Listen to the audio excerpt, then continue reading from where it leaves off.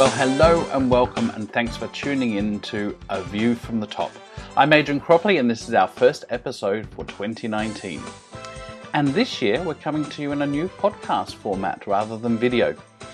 A View from the Top is a regular feature from the Centre for Strategic Communication Excellence, with interviews from some of the world's leading communication professionals, as we explore their career journey. And I was so thrilled a couple of days ago to catch up with Heather Ritchie, who is the Head of Strategy, Portfolio and Services Marketing for Nokia Software. Heather's built a strong career in communication and marketing over many years. She's managed and continues to manage a global team of communication professionals in some very complex environments. She's also held senior executive roles in multinational matrix organizations, coping with things like disasters, Securities Exchange Commission settlements, acquisitions, and restructuring. So she's done it all, I tell you. Heather has also worked at all levels in large corporations, from regional to product divisions to business groups and corporate teams. So I am very pleased to have known Heather for many years and seen how much she is admired by and respected as a leader by her teams and the executives that she works with. She truly is one of the greats within our profession. I must say, it's very hard to know where I'll start with the questioning today. But let me first of all welcome you, Heather, to the call. It's great to have you here. Hey, Adrian, it's great as always to spend time with you. And it's nice, me sitting in Australia, you sitting in Canada. The one topic we're not going to talk about today is the weather. I'm actually sitting in California, so it's not so bad. Oh, fantastic. Terrific. Well, you're at the office in California at the moment? I am, deep in the heart of Silicon Valley. Oh, fantastic. Well, okay, then we definitely won't talk about the weather because I can't rub it in, given it's a beautiful sunny day here in Australia. But I look at your resume and look at the things you've done over the years, and it is hard to see where to start with the questions. But I'm going to go right back to the beginning. And what really drew you into doing a role in communications and marketing, I must say, is really where your background is. Where did you start? What got you into this? I used to do co-op terms when I was a student. And the co-op terms, I ended up working for this woman who is a phenomenal journalist who took me under her wing. And when you look at someone who really runs a full-blown communications program, internal and external, she was just incredible. So when I met her, I must have been about 22, that was a career that was really appealing to me. And from there, I got some great experience in government in Canada and decided I was going to pack my bags and fly over to Asia and see if I could find a job there. And at that time, Asia was booming, and they were looking for an international feel to it. So it was right time, right place, and I landed in a PR agency handling a bunch of multinational clients. Wow, that's a great start to the experience, and I guess from that you get hooked into it. But it kind of launched you into doing a number of different roles through your career. And what were some of those roles that you did, and which one of those really did you find added the most value to your career journey, or actually set you in a new direction? It's interesting when you take a look at people and you watch career evolution. I think one of the mistakes that I see is when people get too comfortable and they stay in one place for a long time. And I think that that's particularly true, or one job. I think it's particularly true, especially when you're starting out. When you're starting out, it's about trying as many things as you possibly can and learning as much as you can. And so for me, agency work was phenomenal because you get just a different set of clients, different set of problems. For me, it was always tech, right? So taking a look at different technologies and watch how it's done. So it's a good flavor for that. I've gone into roles where I've also done a lot of analytics. So it's understanding the content at a deeper level, understanding the business at a deeper level. And I'm surprised now how much that early work in terms of crunching numbers matters as we get into things like doing earnings calls. You're helping out business leaders with being able to represent and talk about a business. So I think it's important for getting some of those numbers background. That was a good job for me. But I think one of the jobs that I liked the best, and where I realized that there was a huge gap, was getting into executive communications. When you take a look at an executive who's running, a big $1 billion+ business, the demands on them to communicate are absolutely huge. And I think sometimes we assume that people know what they're doing and don't need help. And I ended up working with someone who was new to a leadership role and was taking big stages for the first time. And I think that was a job that really changed things for me, because you start to realize the need. And for me, it's that coaching and development process.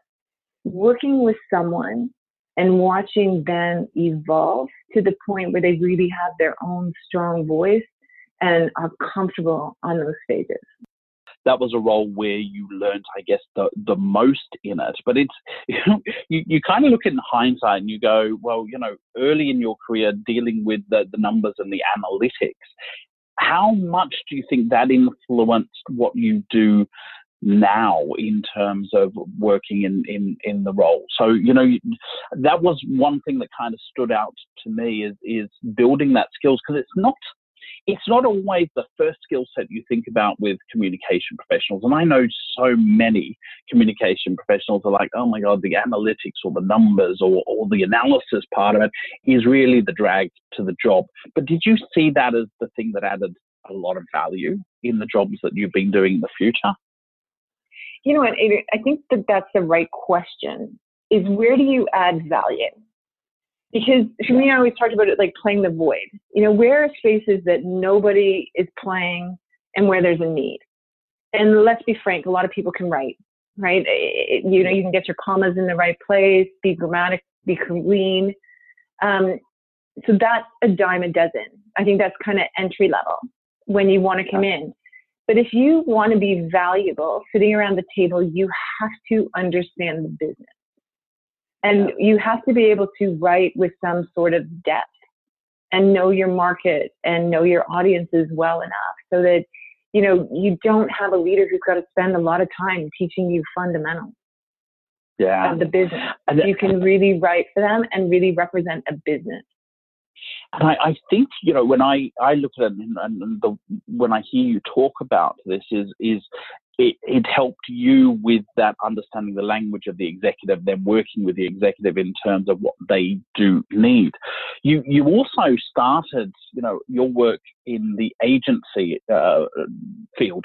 How did that prepare you for what you do now in organizations? Because I almost feel like you've got this amazing balance of the analytics, working with executives and having that agency background that to me, that is the real sweet spot for communication professionals now, particularly when we talk about value.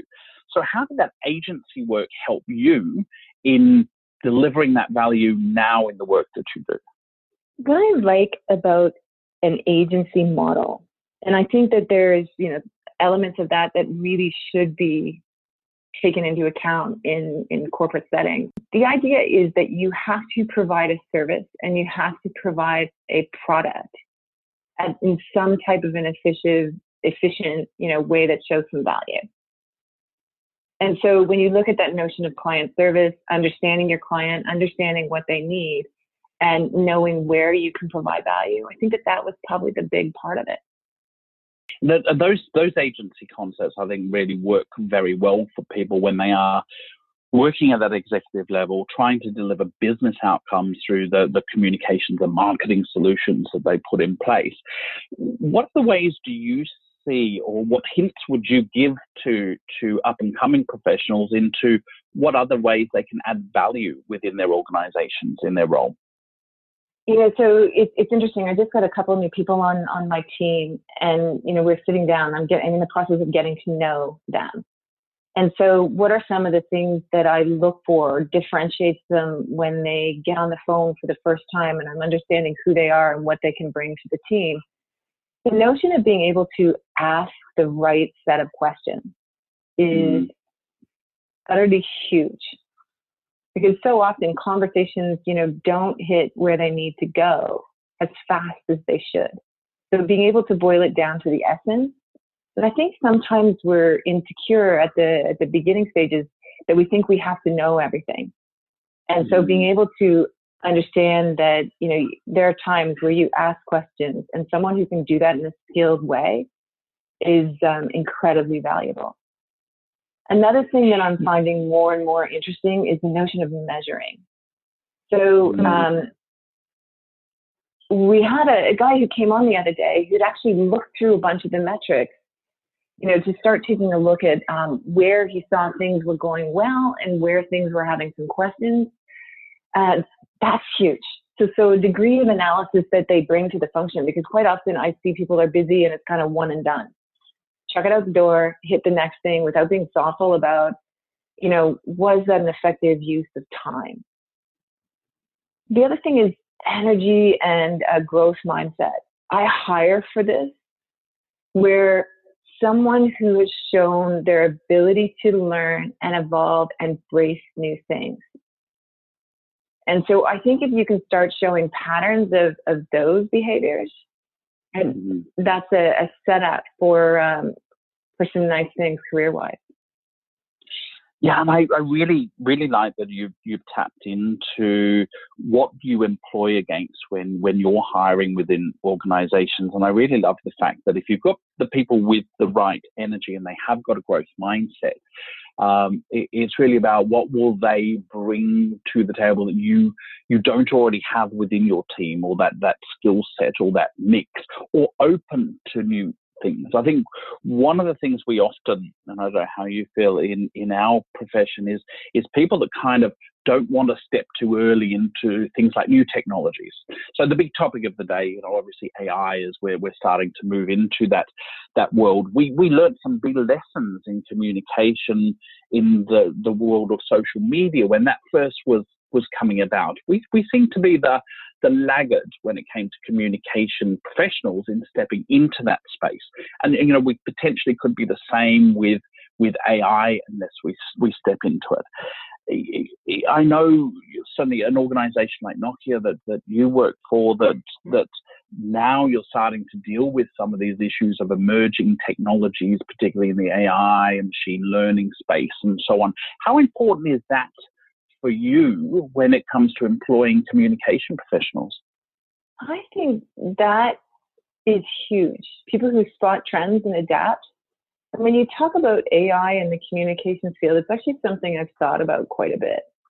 Because I think there's the irony there that how we come into this world that's more and more based on technology and computers, and they do a lot of those analytics for it.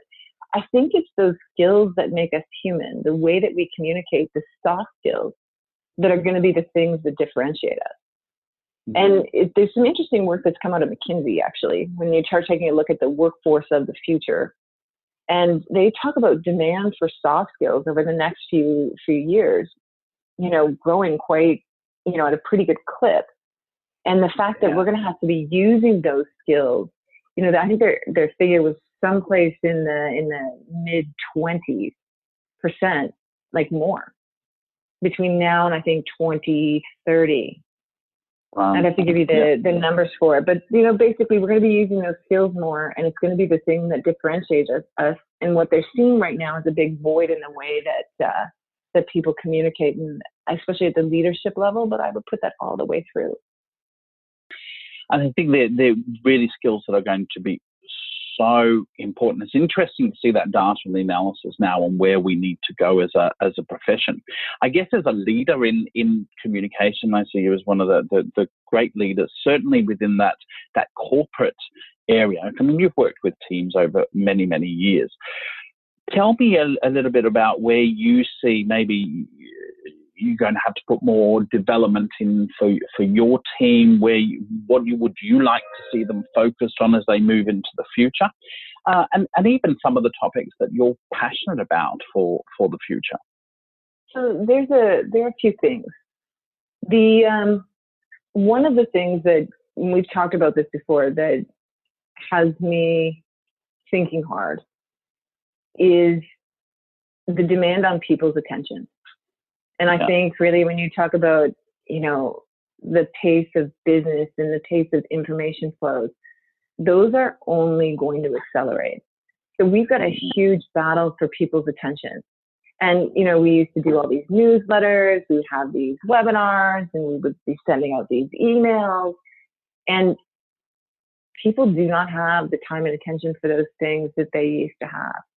So we need to get at those things in different ways. And I mean, the channel stuff's hard. Not everyone's on we have a Yammer platform that we use inside Nokia. Not everyone's there. It's an easy channel. How do you reach people?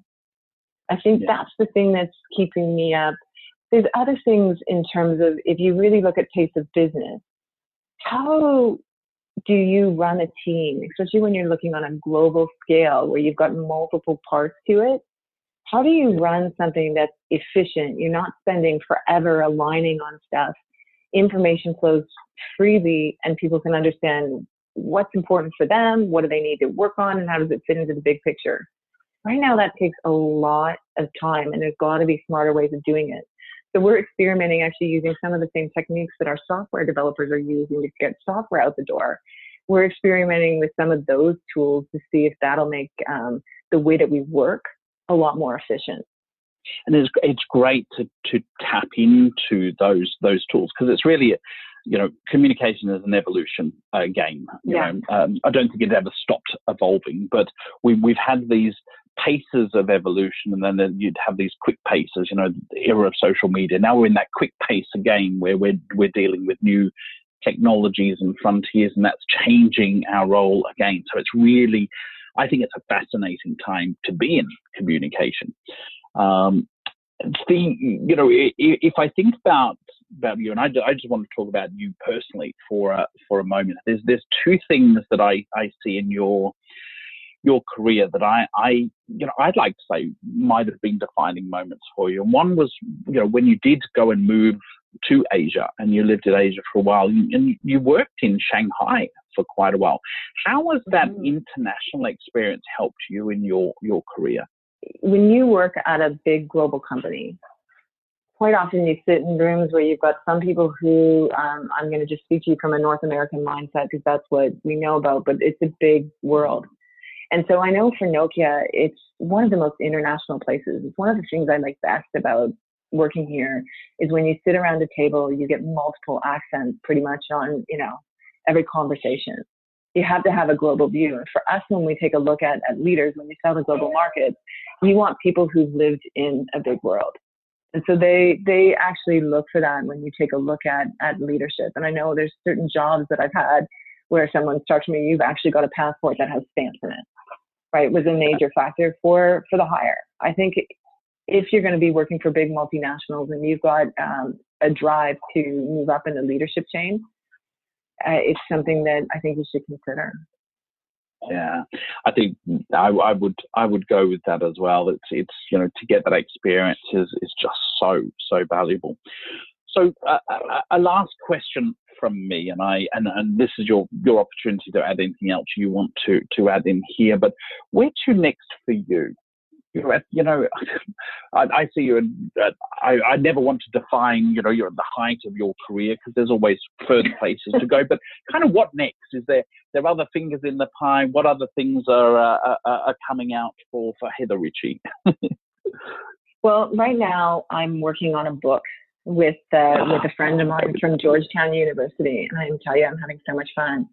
And really, it's about how do you stop some of the BS conversations that we have and get things done? And how do we make our conversations more efficient? And it struck me once when I was sitting at a meeting and I'm watching a conversation go circular, and a guy comes into the room and he just changes the whole flow of the meeting. He gets things moving, he drives things to close, and I watched him. He just operated at a different level. And what he said to me was it's a skill that he learned. And so it kind of got me thinking about it. And I ended up having a conversation with him, a bunch of business psychologists, business leaders from across the globe, academics. And what we're doing is putting those findings into books. And so that's the big project for me now. And I want to go out and share some of those learnings. Ah, that is fantastic. I'm looking forward to that. I mean, you and I have had a conversation about your book before, so I'm really glad you talked about that, because I think it will be an amazing resource for people, particularly in that leadership comms role. And you truly are, somebody that is leading in our profession, particularly in the leadership comms area. I would like to thank you for joining me today. And Heather, I'm going to get you back on a future episode once that book is released, and we're going to have a conversation just about the book. That would be fun, Adrian. I will be happy to talk to you at any time. Well, it's been absolutely fabulous, and I want to thank you for your time. And that's it for View from the Top for this month. Join us again on our next episodes of View from the Top, and give us your feedback, as always, to what you would like to hear from future episodes of A View from the Top. So thank you for joining us today, and look forward to hearing from you all next time.